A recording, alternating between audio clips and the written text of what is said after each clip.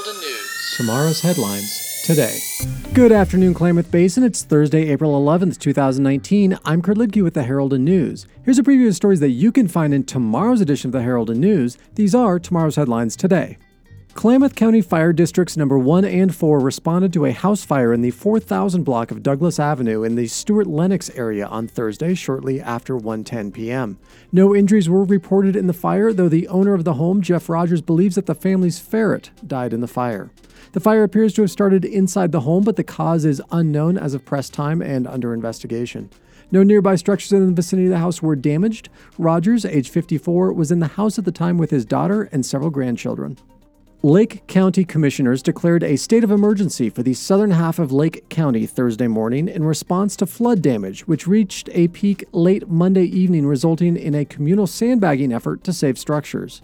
Flooding due to heavy rainfall matched with snowpack melt caused water to crest over the Bullard Canyon Dam overlooking Lakeview on Monday, while many area waterways also saw rapidly increasing levels in a short amount of time. In response, state and federal agencies were called in to assist, while many community members aided emergency efforts throughout Monday evening into Tuesday morning, filling and hauling sandbags to the areas most affected. The estate representative of a deceased Pacificor contracted security guard filed a $5 million wrongful death complaint against Pacificor and the security guard's direct employer, Basin Services, LLC.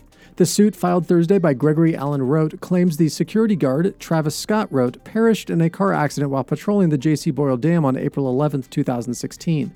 Pacificor, Basin LLC, and its owner, Gary Nielsen, knowingly subjected Rote to unsafe working conditions, the complaint says, and are responsible for his death. Travis Rote's Ford F-250 pickup truck, owned by the employer, careened over the road's edge and down the Klamath River Canyon, then stopped near the river's edge, the complaint says. His body was found in the river 4 days later on April 15th. A new history book identifying regional Native American tribes has been completed, titled Fort Rock and Paisley Cave Descendants, the Choctaw Bands of the Paiute Snake Tribes, by Jim Ogle and Clayton Choctaw.